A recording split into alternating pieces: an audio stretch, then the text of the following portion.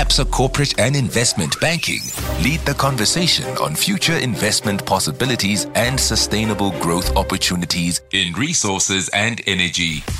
China is the cornerstone. If you look at the whole electric vehicle boom, which we're currently sitting on, I think it's predominantly going to be driven by what the demand in China is. If you see a tapering off of China, I think naturally you will see a tapering off of demand as well as the renewable prices.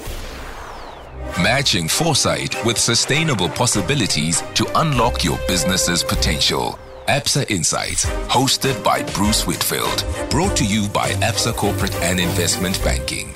Welcome to this latest edition of the Absa Insights series. We're looking at natural resources and energy, and Africa is blessed with a plethora of options when it comes to natural resources. And in a new world of clean energy, also, it is a leader in many of the commodities required to make the just energy transition everybody is talking about at the moment. Tawanda Madondo is the banker in natural resources and energy at Absa Corporate and Investment Bank, and he's with us on this latest Absa Insights. We've seen an astonishing rally in commodity prices generally over, the last 18 months or so after the initial crash, of course, that was brought about by COVID-19.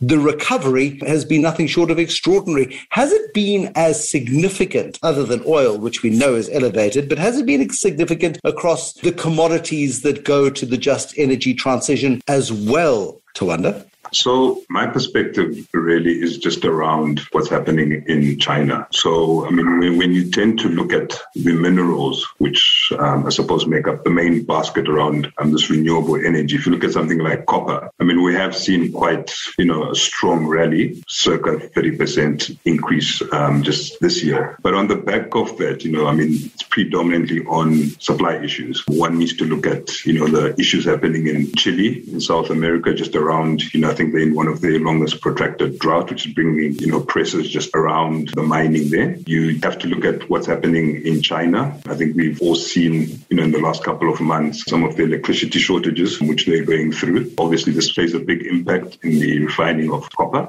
You also look at the real estate industry, which is going through a bit of pressure in China, which is bringing some nervousness to the copper price. So I think it goes back to my initial comment that, it all really depends on what's happening in China. It's weird, isn't it, how real estate is having an impact on things like copper prices. But it is when the backbone of an economy is under threat, there is a holdback. People do tend to panic out of production and tend to think, hold on a second, we won't be wiring buildings for a long time. So let's stop making electrical cables for argument's sake. Is China the epicenter of global demand? Even in this just energy transition, you would think that the demand would be absolutely enormous in all corners of the globe, considering that people want to make this transition as quickly, cleanly, as efficiently and effectively as possible. China is the cornerstone. If you look at the whole electric vehicle boom, which we're currently sitting on, I think it's predominantly going to be driven by what the demand in China is. If you look at China's industrialization since 2000, which is really the backbone of quite a lot of these commodity prices, if you see a tapering off of China, I think naturally you will see a tapering off of demand as well as prices across the renewable prices. Yet there is a huge transition happening in, for example, vehicles and vehicle manufacture. We saw the Tesla valuation rocket recently to over $1 trillion. It becomes one of, I think, 3 or 4 companies worth over $1 trillion.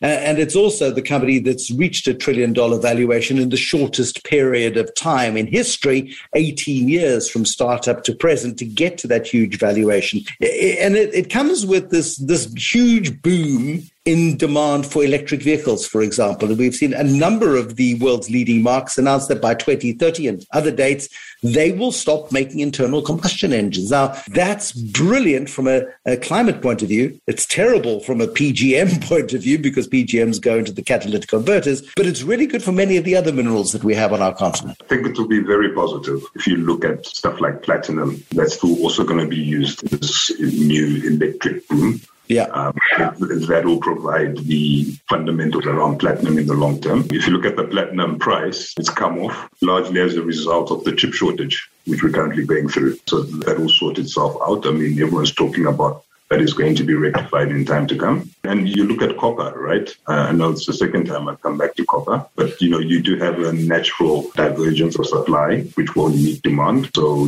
for I think countries like Zambia and DRC, you are going to see elevated copper prices. Still to come in this Absa Insights podcast. It's around inclusivity. And for me, the best deal for us as Africans really is, I think, playing into the ESG themes, deals which talk to what is this mine going to do for the community. Absa Insights. Are they able to capture the opportunity that these elevated prices bring? I mean, we've seen Zambia's fiscal position deteriorate very substantially. They've got a new government, a young and energetic president, and things are looking up politically from that perspective. We got nearly 60% of the vote in the last elections.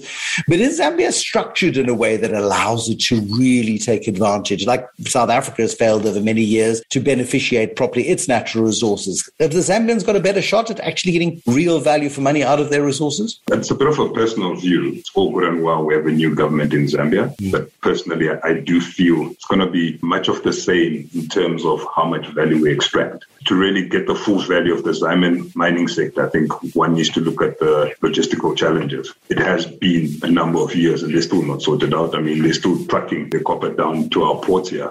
You look at South Africa, for example, I think, Transnet issues in the last week or so, and for me, these are all things which unfortunately interfere in us being able to capture the elevated prices which we're currently in. People talk a lot about the Africa Free Trade Agreement, and we talk a lot about intra-country trade and greater collaboration and cooperation, and then trucks sitted by bridge with no toilet facilities for drivers and queues of 10 kilometers and longer.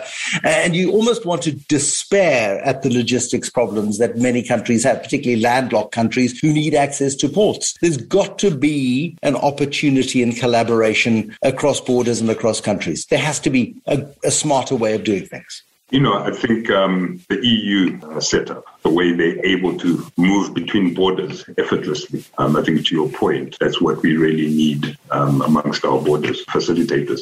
When we look at prospects for the resources industry in South Africa, I mean, it's all there. I mean, not in South Africa, in the African continent. It's all there. It's waiting to be drilled, sucked, piped, mined, dug, blasted, whatever means of extraction you're going to use. It is there for the taking in a resource-hungry world. We run the risk, I fear, of missing out on the last gasp, certainly for things like oil and some natural gases, for example, if we don't get them out of the ground soon enough to feed a market that still wants them. It's changing, and I think for the better. That's what I've, observed over the last couple of years in this space. You go back a couple of years, South Africa used to be the beacon of, how easy it is to do mining on the continent. But I think in the last couple of years, places like Ghana and the whole West Africa region have really set themselves apart in terms of legislation, policies to entice investment to come into that region. And what you generally see, I think a large part of the new projects and new developments actually happening out there in the West Africa region, which is very positive for me. So what is the outlook? Give me a perspective on the outlook. I know Africa is not a country. It's an enormous continent.